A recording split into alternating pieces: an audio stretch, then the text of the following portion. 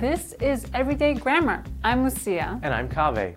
Subjects and verbs must always agree with each other in number, correct?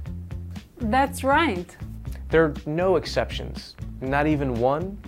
Well, it would sound weird, wouldn't it? The woman work at my favorite restaurant? That's just wrong.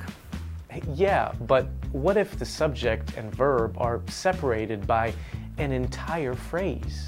I see your point, but let's review the basics first.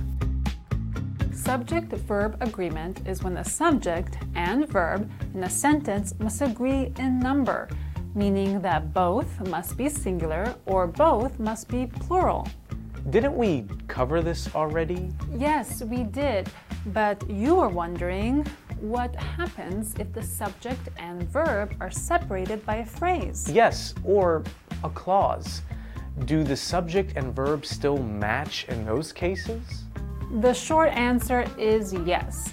The verb always agrees with the subject, not with the noun or pronoun in the phrase or clause.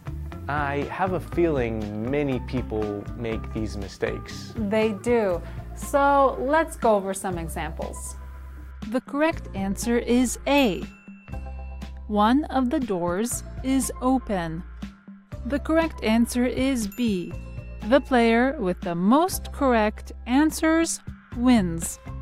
The correct answer is A.